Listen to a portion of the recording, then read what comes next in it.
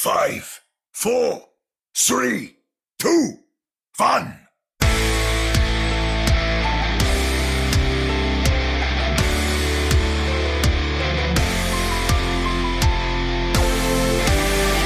Welcome to another episode of Ready, Set, Pwn Podcast, your premier podcast for the Vancouver Titans and the Toronto Defiant. I'm your host for today, Alex at OmniStrife, filling in for our boss, Chris at Lightforce.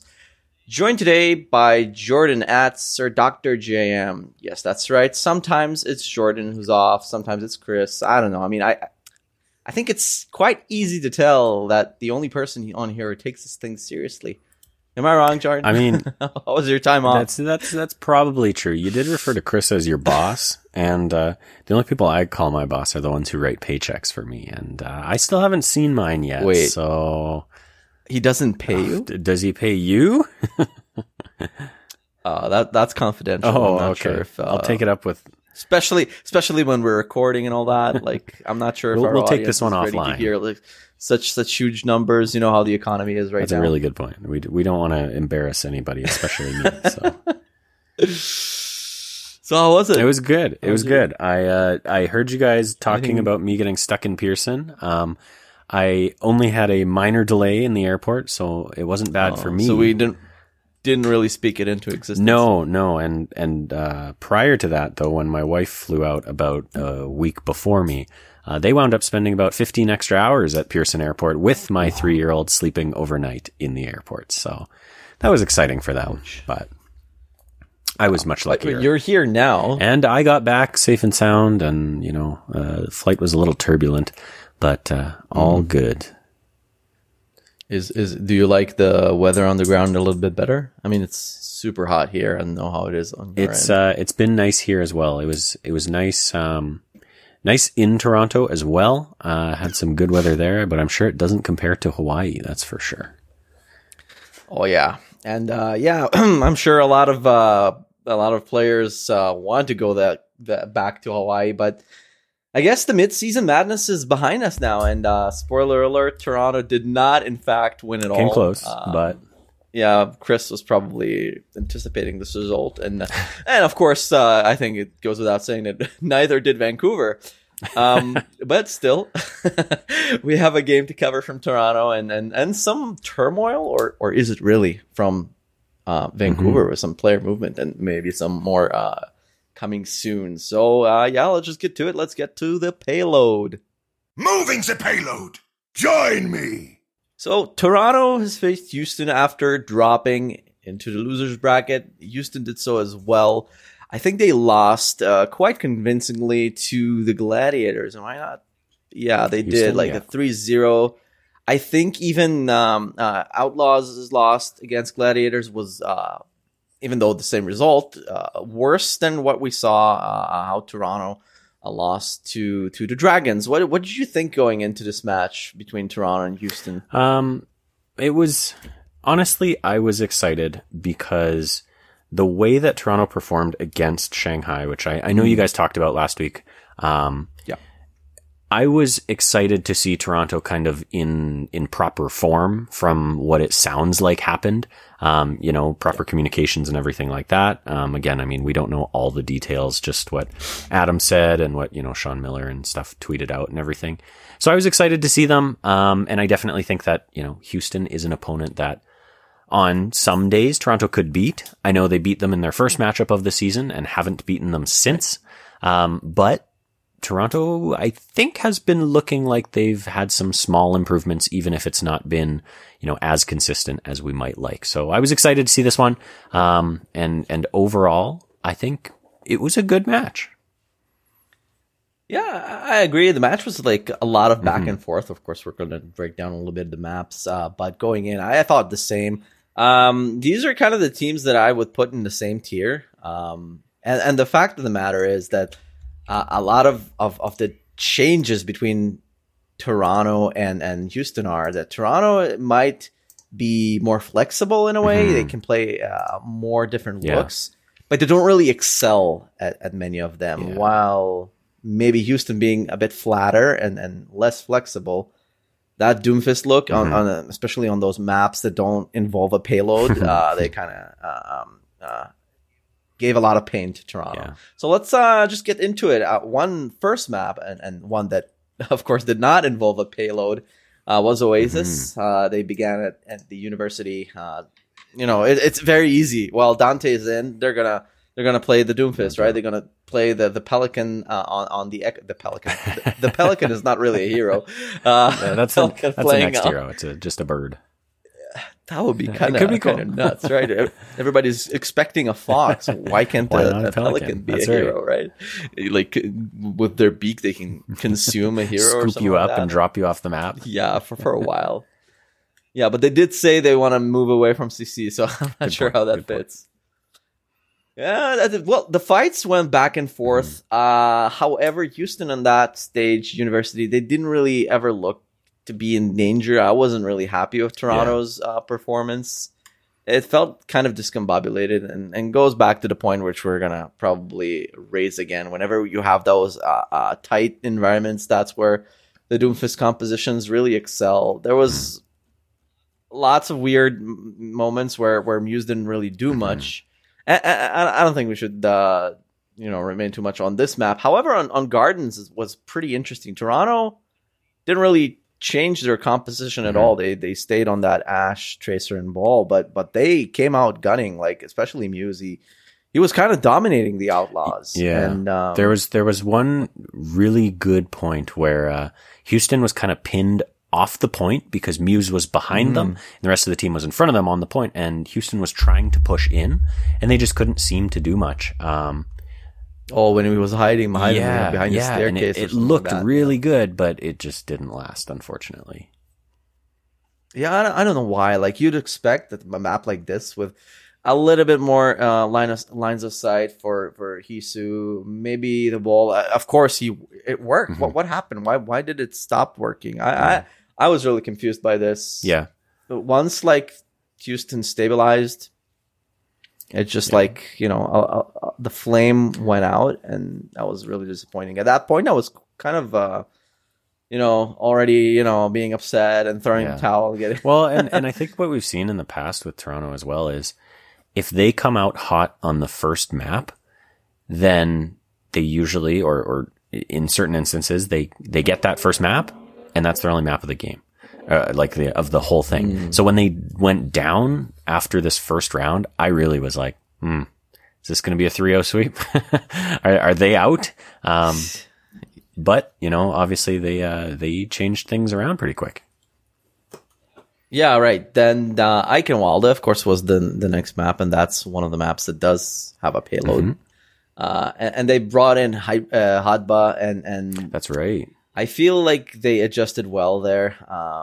He did a bunch of plays right off the gates. Yep. Right, there was this one nice play where I think Finale was slept on the Tracer, and he just brought in that shield to protect him from Dante. And if you ever played Sigma, it's really hard to really gauge or get that timing right, and that was quite an impressive play. Yeah, Sigma is much more of a sort of static hero. I mean, that's why you play him on payload, right? Because he can, send out and draw back his shield easily to support the payload moving, but it's very much not a quick kind of reactive thing. So really good to see that. Yeah. And a bit of an interesting one seeing Hotbutt pull the Sigma out, especially being against Dantank yet again, because that's what we've been seeing so much already in the game. Yeah, the map really went back and forth as most of these maps went. I mean, they did get the first point pretty quickly, got the payload off to an early start. Toronto did get like the high ground on that second stretch. Yeah. However, like Houston have a lot of mobility on their composition with the Genji going up there and the Doomfist following. It wasn't that clear of an advantage, but still Toronto got a bit of a time off the clock, and that's what you really want to do on this type of map. And in the castle, that's like a pattern that started emerging. Merit and Pelican, they start putting some pressure. But I think like there was a good play from Twilight, some good nades. Twilight has been really playing well on some of these maps. They did get the third, but like with a minute on the clock, it wasn't like impossible to to play. On attack, they showed us a different look a little bit. Hadba went on Zarya. Yeah, and that was really exciting to see, because I think, I mean, for a lot of this tournament cycle, it's been kind of a debate of, is Zarya a good look or not? And I think obviously we saw with some of the top teams that, they aren't using it too much, but it started to seem like a pretty decent counter against Dante's Doom tank. Doom. Doom. What do we call him? Doomfist. Yeah. Don tank. Dunfist? Whatever. Don you know tank. what we're saying. Sure. That works. That works. Did he ever play DPS this season? I don't think so. I don't think so either, because their only other tank is Piggy, right? So if they don't have Piggy in, then that's their only option, right? Yeah. And when they do have Piggy, why would you take out like Merit and Pelican? Yeah. Maybe he did play for a second. I don't remember. That's for sure. Like Hot Bazaria looked good. Mm-hmm. He got that energy. He started melting. There was like one crazy 1v5 there when Hotba went mad. And I like the Zarya, since like it can make those plays that kind of turn the tide if you have the good mechanics. So it was kind of exciting, and a lot of resources were put in. The Bob went in. Finally, Toronto, they kept the point, and Hadba, he charged up the grabs one after another, and Doomfist wasn't really able to do anything. Even Nano, Doomfist couldn't do nothing. There was also one moment, I think it was before, actually I know it was before Castle, it was just before the bridge, a really sick play where Chorong popped his Zen ult and just totally fenced in Dante in the corner there. Yeah. And just, he couldn't move. And it was a really, really good use of the body block there. Not something you see too often, especially from a role that's not tank, right? Because normally they're the ones with the big hulking, bodies that get in the way. But when Zen is, invincible for all intents and purposes, he just kind of sat on him and he couldn't go anywhere. You wouldn't expect the girth from Zenyatta, right? It's just all those arms. Reminded me some play of from Jonak. I remember a vintage play where I don't think he body blocked, but it was like he blocked, I think, a Rhine charge. Oh wow, nice, that's hilarious. But definitely some good countering. That probably is so demoralizing. Oh, totally. Like you're just helpless, right? Shut in like Can't that. do anything. So. Yeah, so going forward, like Hadba was still killing it even in the castle. They had a little bit more time, almost double the time, really. 150 in the bank, and then you go to overtime. Toronto, they had to defend first. And short defense. DPS were traded. Luckily, Zarya is kind of a DPS in her own right, and Houston, they didn't really cap it. They had less time. Yeah, I actually rewatched this game today, and Jaws on the cast actually said that at that point, Zarya had 32% of the team's entire damage for the match. 15 final blows. He was only 2 final blows behind Hisu, who should be, the primary DPS damage dealer, right? So it was an impressive showing on Zarya. Yeah. I guess the fact, like, when you're the only tank, that's where most of the fire will go. And he timed those bubbles pretty well, and melted. Absolutely. On attack, I nothing really to talk about. I think Merit was the first to fall. And then it was an easy cap from there. The domino, the nice cap, and it's 1-1. And who knew? Toronto, they're back into it. We've got a match on our hands. Yeah, we got a match, and Dorado, another payload map. This time, there's no point to catch, even like always on the payload. They started off in defense. What do you think about Dorado in the night? It's another thing that they did in Overwatch to switch those. I mean, personally, times of day. I'm a big fan of that kind of thing. I think in my mind, with my limited knowledge of things like weather and time of day systems, I think these are easy features that we should have had from the jump. This should have always been a thing where, if you go to Dorado, you either have the choice to select daytime, nighttime, dusk, or whatever, right? Or is it random? Or it just picks one at random, right? So I think it's kind of it's kind of an easy win for them to be like, hey, look, Overwatch 2 different times a day on the maps. But overall, it is nice to have, just a different sort of visual feel to the maps, especially Dorado with all the kind of lights strung across the streets and things like that. So, yeah, I agree. They do have a lot of maps now that like have the either sunset or orange look to them. Sunrise. Lots of orange looks. I just hope we don't get stuck with just one option and they move around a little bit. But yeah, back to business. Toronto, they go like you'd expect, go on the high ground, bridge. Nano Hisu just killing everyone. Winston on Winston this time. Right. But DPS played really well. Like Finale got a lot of picks. This was actually a pretty exciting map. Yeah. Hisu looked really good on the Ash for a bit there, especially in that first kind of stretch. I think I like his Ash way more than his Sojourn for the most part. I don't know what it is about this hero, but maybe it's just the maps that Toronto used to like play better on. I don't know. Maybe anecdotal evidence at best, but for the most part, I really liked it. They took a lot of time out of Houston's time bank, which is really, really good. That's what you want to do with these maps. Finale. Noticed that we didn't even bring him up in the previous maps. He kind of woke up in this map. Dorado gives you a lot of different alternative routes where you can flank behind. So he did have a lot of nice sticks. Houston did survive and they got like second. Somehow it looked like, every OT they survive, again. At least the benefit of that is that you take a big chunk of the time bank and, Houston, they're finally stopped. Just shy of the third point, the supports, I think, right? Supports really stopped them there on their tracks with Twilight and Charong. They kind of carried there. Attack. Piggy's on the SIG. We forgot to mention the fact that like Dante was out. Yeah, that's right. Toronto, they had a good early push. The Merit then on the Sojourn stopped them before one, but Toronto. That was probably one of the weirdest fights. There was like a win for Toronto. They had like a 1v5 ult discrepancy and a lot of ults were thrown. And yet they still won. I don't know what's Houston doing, but it's just like what's frustrating about these teams. When you're watching a Vancouver match, you're like, okay, some questionable decisions. Expect some. But when you have the skill and you have some wins and then you do some things like that, it's kind of annoying. There was one point, I want to say it was somewhere between the first checkpoint and the second one, where Merit. So you mentioned Merit kind of stepped up and pushed them back from pushing all the way to that first point. And there was one point where Merit was on the Hisu and he seemed to be on Sojourn, and he seemed to be doing really well. Yeah. And then Hisu jumped over to Sojourn as well and just took Merit to task and then immediately switched off.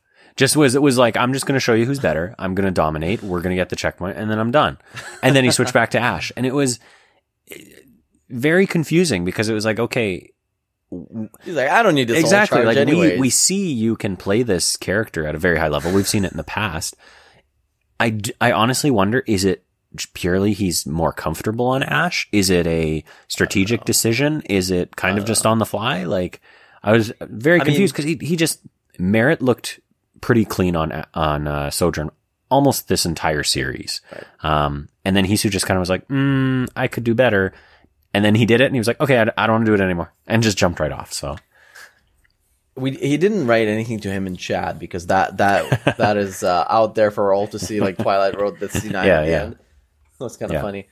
But they did play in front of each other. Maybe he did kind of waved sign language, raised a finger at him. Come on, like get to my level. Yeah, there were a lot of fingers thrown. All right, I remember in season 1, was it like I think Prophet was fined for really showing the finger, but now they're like all the teams boast those fingers as their profile pictures. So I think the policy has changed quite a bit from back then. Loosen the strings a little bit. I mean, if you watch, traditional sports, it's not like players aren't beaking each other on the ice or on the field or the court or anything like that. So what are you talking about? Like if you showed a finger to someone in hockey, it'll be a little hard with those. I was going to say they can't see it because of the gloves. Big mittens, but but I'm sure your season will be over and you'll be kicked out of the league for for sure. Unfortunately, we don't have our designated aficionado of the NHL here, but I'm sure you watch it more than I do anyway, so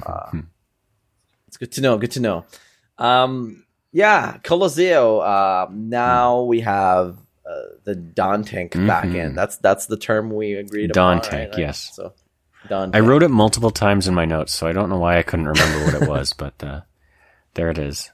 Muse back on the hamster and Dante on Doomfist. Right. And Muse, sometimes he has a good map on ball, sometimes not. He didn't start great on Colosseo. He got slept, and they had the initial push. Yeah. Dante just went off. He got the nano early, and he just had a field day. Toronto felt like at that point, oh no, they're collapsing. Like, we didn't mention that, but I don't know if we got to that point, but Toronto actually did win and got 2-1 in the previous map, and then again with that seesaw of emotions. Now, here we go, we suck again. It felt like they were collapsing. But they gotta stop, and Hisu came. His aim finally returned to him. But momentum just shifted back to Houston. Yeah, this, like you said, this one was a seesaw. Like it was back and forth. The problem was Houston got a decent amount of distance, and then Toronto started winning fights, and they would, walk the little robot dude back just a little bit, and then Houston would come back, win another fight, and they'd take it again. And it kind of kept going back and forth, but Houston had made so much progress at that point that it didn't seem to matter. Yeah, I think the biggest display of not urgency, but maybe desperation is the fact that we saw Muse try the Doomfist himself. Yeah. And not necessarily like a bad thing to do, but like it was reactive, right? They were struggling to find something that might have worked. Like he did go on the Zarya again. That looked a little bit better. And they won a couple of fights, but when he switched over to the Zarya, it again seemed like suddenly it was starting to make an impact. But at the same time, I mean, like what I wrote on my notes here is just too little, too late. Like at that point, I could have swore there was 12 seconds left in the match or something. And it was just like, why are you switching now? You should have switched, 4 fights ago. Especially because they had a decent push at least once with Muse on Zarya. It was kind of like, maybe if you'd done this a little earlier, I mean, you use Zarya to counter Doomfist on those payload maps. I mean, what is the robot if not a payload, right? Yeah. And not only that, but like once you're going up against like so much more progress, it feels like the map starts tilting and your robot is pushing uphill. As when it went for Houston, it felt like it just rolls easy going. Unfortunately, poor play from Toronto on this map. I really didn't like what I saw. I'd say this was probably the weakest map. Well, I don't know. That first map was pretty concerning. And it was over pretty quickly. Suspect as well. Yeah. That's right.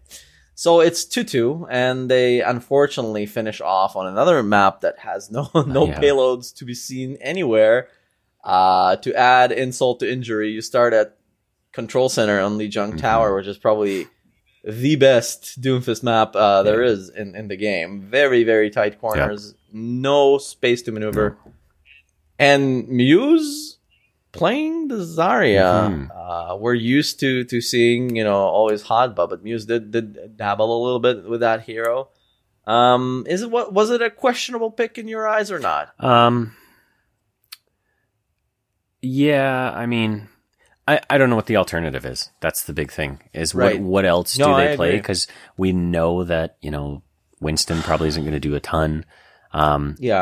Maybe a Wrecking Ball just because of the potential for disruption more than anything. But yeah, I don't know what alternative they had really. Yeah, you're absolutely right here. Maybe not a questionable pick, but definitely a reactive pick to like, let's try and put up a fight. This. Yeah, exactly. Yeah. It looked nice. Like I was looking, they showed the Muse's POV. He was getting charged. He was melting some of the front line. But unfortunately, Pelican was busy in the back lines causing havoc and ripping Twilight and Charong to shreds. And once you lose that, you can't really win. Toronto. Sorry. Yeah, I was just going to say, Jaws noted in this match, in this round as well, that Hisu was actually leading the game in final blows at this point. Right, to that point. Which was crazy because the big thing that I felt like we were seeing was really Pelican on Genji and Merit on Sojourn, or occasionally Pelican on Echo. But it really seemed like they were just out DPSing Hisu and Finale. So when Jaws said that, I was pretty shocked because I wouldn't have thought that. But I kind of get the feeling that, it seemed like Toronto just wasn't getting picks. Yeah, I mean, probably that's an indication to the fact of Finale not really showing up. Yeah, fair enough. As you'd want him to, because if like Merit and Pelican, they canceled each other out, True. right? In terms Good of point. Yeah, damage they had to do, and Hisu's maybe kind of doing the lift. Hisu had to really deadlift on his own, which unfortunately wasn't enough. Yeah. And they recapped a little bit at 64% for Houston behind a very, very, very charged Muse. But then again, like Merit's turn came up to, step it up, and they got the first map. Market, sure, a better map to counter Doomfist. Mm-hmm. Toronto did counter them with Hisu, who had his lines of sight much better to put down that damage really. And Houston, they did squat the point for a bit, but Toronto, they outlasted them a little bit and 1-1, and it came down to a single map really. And it's funny because we always talked about glaring weaknesses for Toronto, glaring weaknesses for Houston, and there you go. Like any team could have won it at that point. Unfortunately, it was Toronto who I wrote a comment there. I wrote a note like while watching this, even before the map started, that Toronto is about to be beaten by Geometry again. And that's really like if Tower and Control Center are pretty similar in that like circular area with that post in the middle, and actually it wasn't the Geometry this time. It was Merit who just went bananas and hit every railgun shot, and that's how it ends for Toronto, unfortunately. The only thing I wrote down for round 3 was Merit pops off on Sojourn, because that's what he did. He pulled out the deadlift in that round and just carried Houston across the finish line. Overall, the big takeaway for me was that Toronto performed well. I think better than I maybe would have expected. Especially with the fact that, they were up at 1.21, when we went to Coliseo, it was match point. If Toronto could have taken that, they would have won it 3-1, which I don't think many people would have expected. Obviously they were correct. But the teams honestly at a lot of the time look pretty equal. When Toronto's DPS is working together, when, the tank play is working in their favor, or maybe the map is working in their favor for the tank, the teams look pretty even. It looks like Toronto can take Houston to task. But ultimately it seemed like Houston was just more consistently good. They were more, right. I'm sure if you looked at some, comparisons of fight win rate or something like that, I'm sure Houston would be on top. And if Toronto could just kind of figure that little bit out, if they could just be a little more consistent, I think they could really compete with a team like Houston. Yeah, I agree. Houston being they beat Houston at the start of the season. That's probably also when I looked at their past schedule, that was the best team that they had beaten. Yeah. So we don't really know who Toronto. What is the best team that Toronto can take on really and beat? Yeah. Right. That's one question that we still don't really have an answer to, unfortunately. Another part of it, and we'll talk a little bit about this during the fray, is a lot of teams, some that were expected to be better, kind of crashed and burned, and a lot of teams kind of stepped up, and a lot of teams just lived and died by what map they were given and what compositions were optimal to those maps. And maybe Toronto, like I said, like I'm getting the feeling that they're like, pretty good at something, like jack of all trades and master of none sort of thing. And Houston, they got lucky because a lot of maps played to their favor. And while they are terrible on hybrid and maybe payload, they do excel at those tightly built King of the Hill maps. So maybe that was the difference. And if the lineup was constructed a bit differently with the maps, I'm looking for a pattern here. But at the end of the day, like you said, if we would look at all the data, I'm sure that really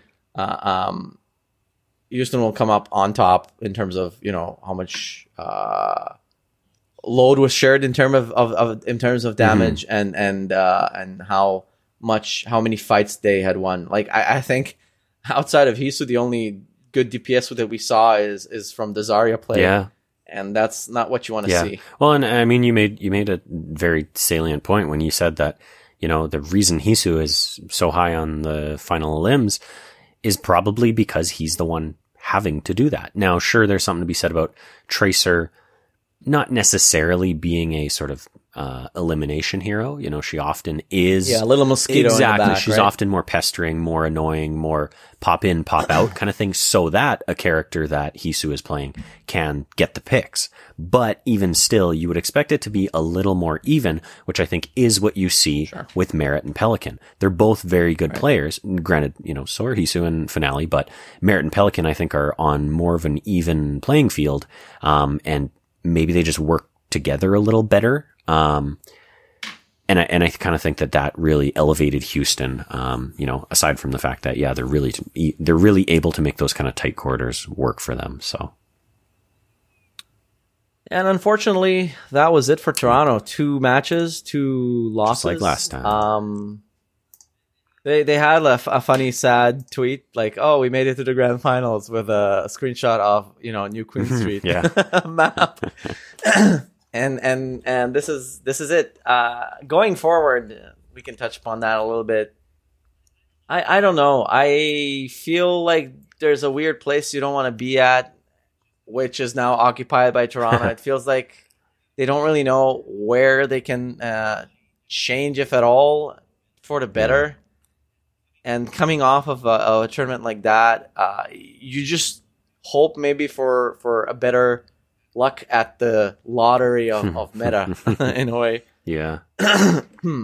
I do wonder what would be a meta that favors Toronto. And I mean, obviously we've seen, Muse can work on the Winston for sure, but it seems like most teams have a pretty good dive set up.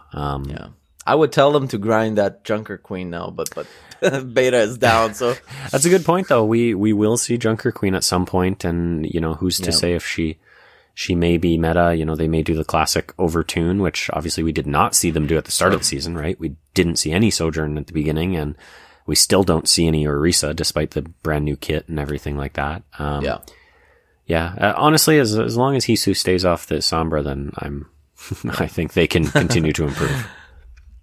Did you watch a little bit of Contenders? I didn't actually. I saw it was on today, but it was late in the day when I noticed it, and I was rewatching the game. I'm going to talk a little bit about that in the fray, and we're going to see Junker Queen. I read the article that I think you're going to talk about. So, yeah. So, but before that, we need to discuss a little itsy-bitsy kind of piece of news that came out of nowhere, really. My first reaction to this was very jerky, not going to lie. Shockwave got waved. Shockwaved. That's right. Shockwave. What was your initial reaction to seeing the tweet or getting the notification? Obviously, I think you'd be crazy.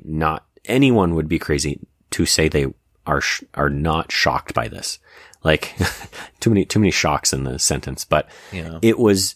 We'll wave that off. Oh, okay. We'll wave the shock. It was absolutely stunning to see the announcement that Shockwave of all players was being cut. And then of course he follows it up with a tweet saying it wasn't his decision, but he wishes the team all the best, which first of all, class act on his part, there's nothing wrong with saying that. Right. And he handled it, I think, as best as, he could. At the same time, I think that the general conversation around Shockwave being cut has been very overblown, almost to the point of silliness. I think that people throwing their arms up in frustration and being like, why'd they cut their best player? Blah, blah, blah. To me, it's clear as day why he was cut, and it comes down to the simple fact that it was a DPay decision. I don't know that for sure, but what else happens? You bring in a brand new coach, and 2-3 weeks later, you're arguably your star DPS player, or the closest thing you have to a star DPS player, is suddenly cut from the team. It's obvious that the coach, maybe he didn't have a problem with him, but didn't want him for some reason, and this is sports. This is what happens. Yeah, I agree. Like, again, my reaction was also kind of, I was weirded out by this. I was thinking for sure something is something is wrong here. And, you know, he was probably the franchise player if you want to find someone on the Titans. Star DPS, right? Coming back home to his first team and all that great story. But I agree with you. Like, the more I thought about this, you know, my nerves simmered down a little bit. There is a bit of an overlap there with Aspire. It does exist. And while I don't think that Shockwave ever underperformed this year, I would say Aspire looked a little bit better, more consistent. And it wasn't as shocking as, like, I'd compare it to Bumper being cut, right? When Vancouver was, because this is a winless team, right? So let's just not say like, oh, how could it cut Shockwave? And he was the reason for all of our victories. And I'm not putting the blame on him, but necessarily, of course, here. I'm just saying, like, at some point, a change must come. And Shockwave was, we don't know this, but probably one of the more expensive players that Vancouver had on their roster. And clearly with changes that need to be put in place with a new coach coming in and you know, the glaring gaps that Vancouver has, maybe a tank, maybe at other positions. There's now rumors galore. I know Chris doesn't like talking much about rumors, but he's not here, so we're gonna do it anyway. Let's talk about Lizzo. Yeah, just kidding. That's it. You want to prevent me to talk about like hearsay? You gotta show up to prevent me from that, or sign the check. Exactly, that too. And of course, Mirror and Aspire together is kind of meh. It's not your premier DPS lineup that you want to have or put up against the competition. And that's why it seems like from different rumors that another DPS has been signed. Halo reported about King coming from Maryville Esports, a collegiate team. Now, I don't really know much about Tier 2 or King, but that team had Mikey and Kaluj on that squad and False.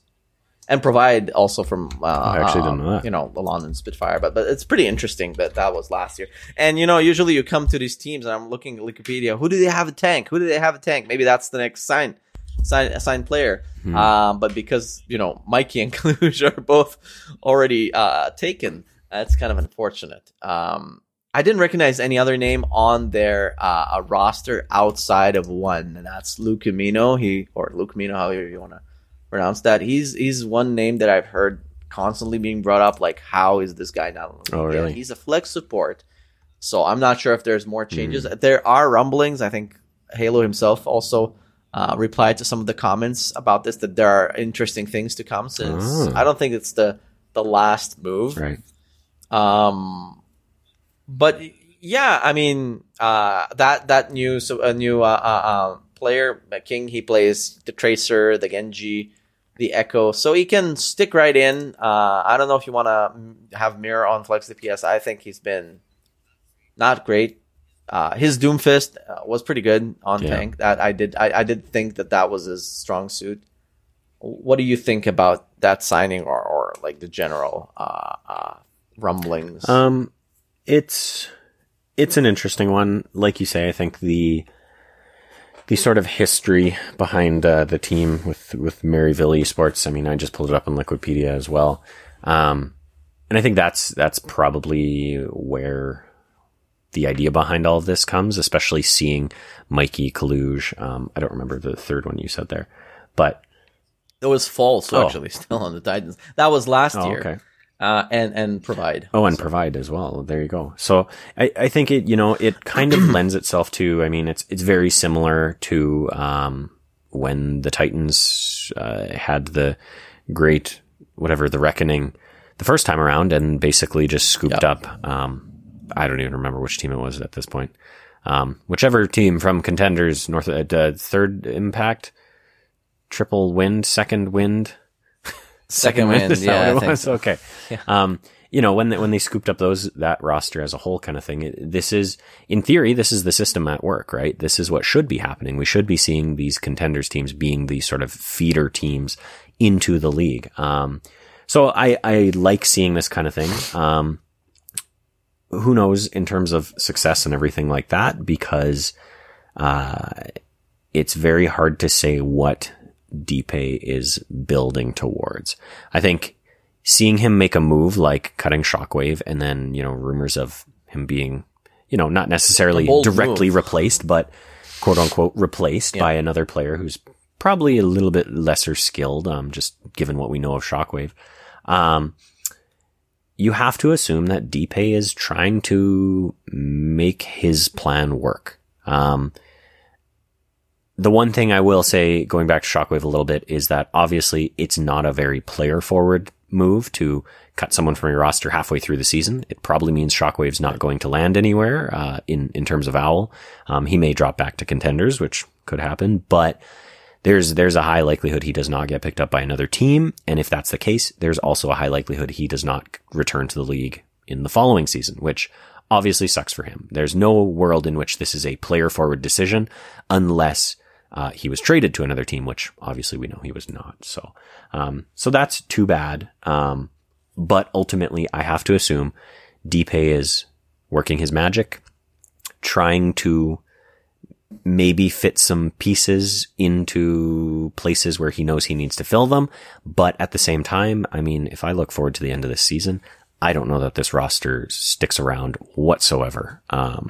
Once DPay is able to fully do what he wants. Now, I also don't know any contract details. I don't know what these players are signed for. I don't know if any of them are signed for 1+1 or anything like that. So that could come into play, but I think we're starting to see DPay probably getting a little bit of freedom to work with what he's got. Mm-hmm. Okay, and I think the last thing that we want to say is the fact of the matter, like the last piece of news here, is that we're not going to have Toronto or Vancouver playing this weekend. Obviously, there's no games again. In fact, the first time we see both teams again is when they play each other on Friday, August 12th. So we'll, of course, preview this battle for Canada next week, and it's going to be an interesting one, to say the least. It's going to be with new meta maybe coming in and all the implications of these both teams probably not being where they want to be. I can't wait for Chris's prediction.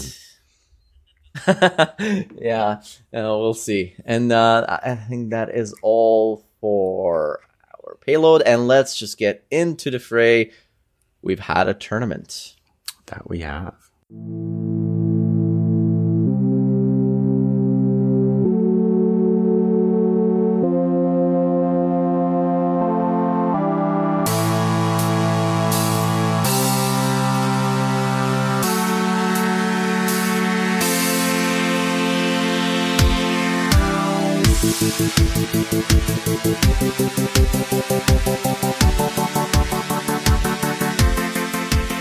Back into the fray. So the tournament, Mid-Season Madness, is finally complete, and Gladiators are pretty good. Second time in a row. Yeah, pretty good is right. I made the mistake of putting all my eggs into the Eastern basket there. Oh yeah, tell And me it about did it. not We're pay gonna get off. to pick him. So a lot of people really got crushed. Outside of Light Force is not here to gloat about him actually winning the bracket wars, at least for Ready Set Pawn. But I actually had Gladiators making all the way to the finals, but losing to Soul Dynasty, yikes! But you're right. The APAC region didn't really show up. I think Kester is definitely the front runner for MVP. Proper, it will be a Rookie of the Year. Like I said, there's no point in just going through the entire bracket. I think the biggest thing from here is like in Overwatch 2, it's clear you live and die by the meta. APAC, I wouldn't say entirety of APAC. I mean, like a team like Diffusion did step up. Mayhem looked a little bit better than before, but the rest of APAC and a team like Dallas Fuel, man, they didn't show up at least like we expected them to. So, what are your thoughts about this entire tournament? Tournament wise, honestly, probably one of the most fun that we've seen. I obviously even in comparison to some of the grand finals, I mean, overall the tournament was better than a lot of those have been. The final was better than, some of the grand finals have been. I mean, I think back to the Shock beating the Vancouver Titans in a 4-0 sweep, and unfortunately that was not a very competitive match. Then this one was a lot of fun in terms of the final, in terms of the whole tournament.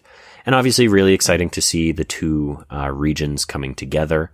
And honestly as well, really exciting to see sort of these bracket busters that these matches that did not go the way that people expected, right? When I went through my pick'ems, I was kind of like, I don't think I have a single, quote unquote upset in here.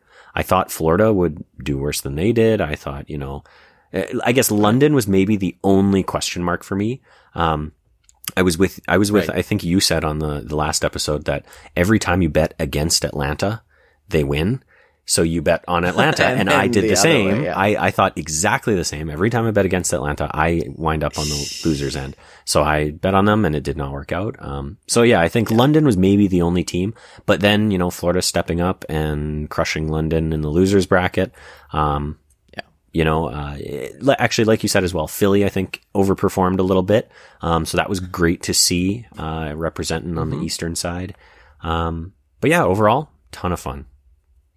Yeah, I agree. Shock also looked pretty good. I think there was a good story there. Them beating Gladiators in a 5-game series and then losing to them. I always do these predictions where I think the team that comes from the losers bracket will beat the team that they had lost to. Right. Unfortunately, I didn't have it that way in the pick'ems. I had Seoul coming from the losers bracket. That didn't end up happening, but Shock did look really nice. I was worried there at the finals where Gladiators went up 3-0. It looked really not competitive. They had all of the momentum. And then, the San Francisco Shock, they kind of came back and got back into it. But not too little too late. To me, Gladiators, they also act kind of like a reverse result to my pick'ems. Whenever I get the Purple Haze, they end up losing. Whenever I don't give them, the trophy, they get it.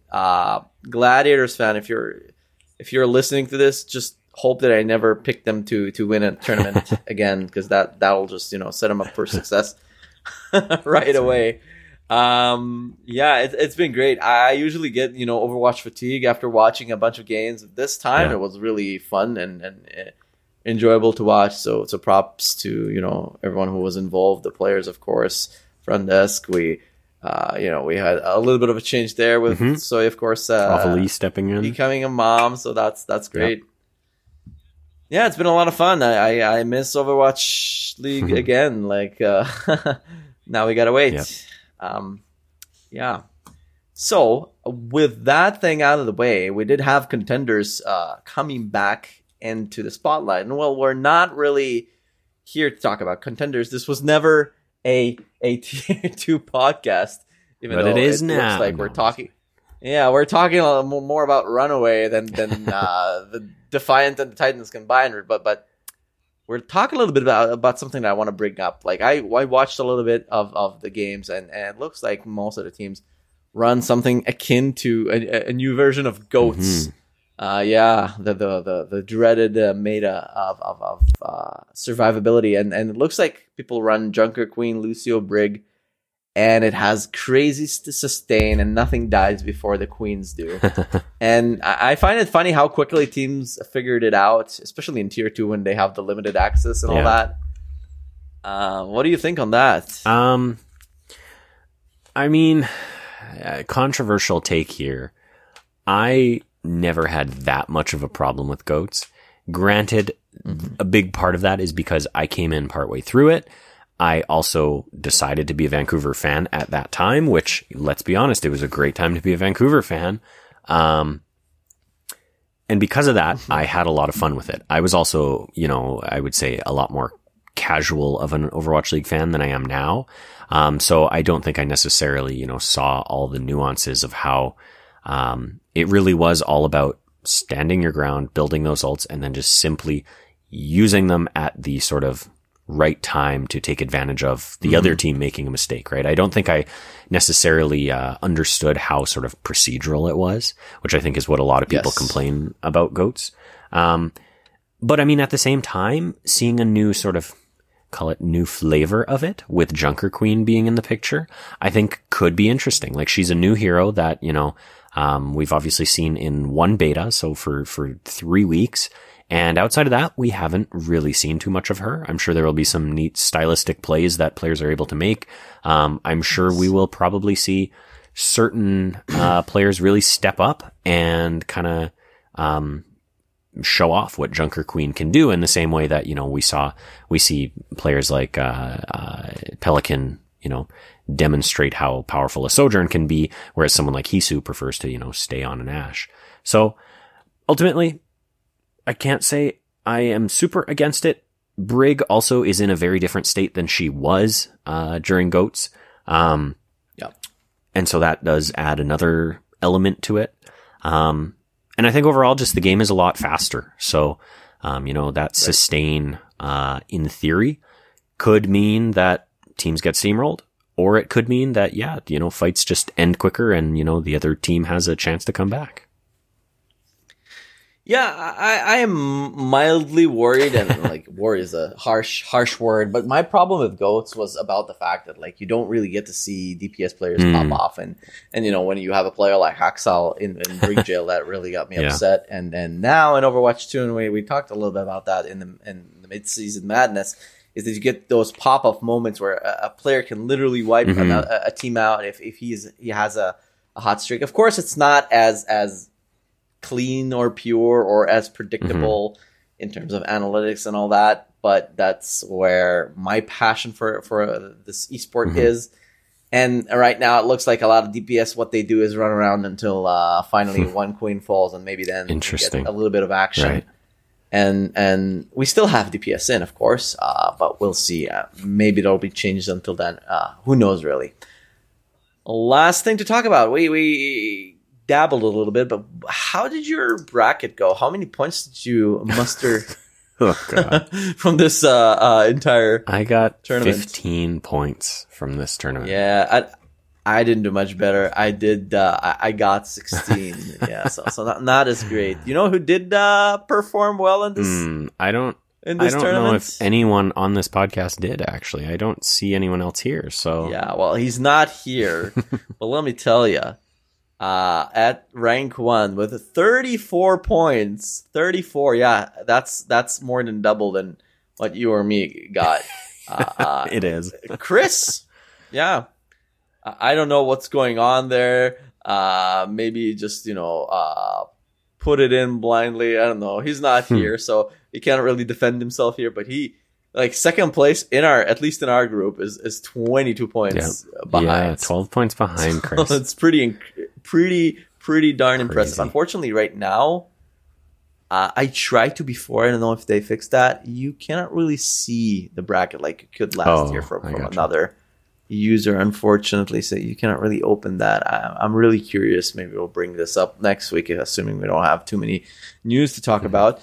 But that puts, if you want to put it into perspective, entirely that the full round is you're at number 3 with 143 points. Danimal is number 1, 155. Ken Liu is at 146. And Light Force is breathing down my neck with 128 now. In totals, though, 2022, it's pretty interesting. Here's the thing: Kevin Liu and KOJ, they're like 1 and 2, and then I'm at number 3. Chris is number 4, and you're number 5. You're 1 point behind Chris. Oh man, single point. Don't forget to put in your crystal ball picks this stage. No kidding. Oh yeah, I guess, can we do that now? I should check. I don't know if it's unlocked yet. I did get my crystal ball picks in this time around for the mid-season madness. Let me see if we can go to Summer Showdown. You can't even click the link yet, so it's not live yet. Yeah. The moment it opens, you won't be able to fill it in, and once you can, it'll be all locked yeah, up. That's right. Yeah, so it's been quite a show. We had a game to talk about. Not a lot of other things going on. Of course, we discussed all of it. So, like I mentioned before, no games again for this weekend. We will preview, of course, the Battle for Canada next week. You want to do a preview for the preview? I think that's the big rage right now, right? A teaser for a teaser, announcement for announcement. Yeah. Tune in. Do that too. Tune right? in. Who do you think is going to win? Just leave me with that. Who do I think is going to win out of Toronto, Vancouver? You mean? Yeah. Battle for Canada this year. I think it's clear. It's going to go the way of the Toronto Defiant. Yeah, I agree. Like, before this entire weekend of turmoil, I was leaning very lightly towards Vancouver just for the spiciness of the pick, but I think with this movement, it's kind of treaded off the spiciness to like the realm of madness, and I'm not comfortable to put it on the record anymore. That's okay. Yeah, I'm not gonna pick Vancouver. We'll let Chris do that. We'll see. So, we'll see who joins me next week. Will it be Chris at Light Force or Jordan at Sir Dr. JM? Of course, also one man watch point. Is that what it's called? That's what it's called. One man watch point. Exactly. I wasn't sure because I don't normally run these end of show disclaimers. That's okay. But who knows? Maybe it'll be just me all by myself, like the song goes. All by myself. Oh, you can just sing for like an hour. Yeah, that's what I'm gonna do for a whole hour. Because that's the kind of quality content that we do. Right. It's episode. That's what we get paid for. 163 now. Yeah. So you know where to find us on Twitter at Ready Set Tone, and we're on all podcasting platforms. But you already know. If you're listening to this, you probably know this already. But if you're not, I guess I'm telepathically beaming out this message to the world right now. And leave us a review while you're at it. Jordan, any words of wisdom before we sign off? I have no words of wisdom prepared, but I'm looking forward to a bit of a break from the Overwatch League, but I'm also looking forward to the return of matches so that we can finally see that Battle of Canada. Nice. It's going to be good. So Chris is not here, so I got to fill in. And I did do a little bit of research in theme with what happened last week, what transpired. Not many people know, but Spartacus's wife was actually eaten by a lion. Did you know this? No, I did not know that. So when people asked him, like, was this the reason you decided to fight lions for a living? You know what he said? What did he say? He said, no, I was actually glad he ate her. Glad he ate her. Glad he ate her. All right, that was good. That's good. Yeah, that's pretty good. Pretty good. Let's see if whenever he comes back, if he can live up to that. He's not very good at that. Yeah, I doubt it too. You know what? I think his new challenge is going to have to be every tournament. He has to find some pun that ties into the winner of the tournament. In line, right? Like the special skin. Yep. You're gonna pun in theme. Exactly. All right. So it's been a pleasure. We'll talk to you next week. Catchphrase. Okay.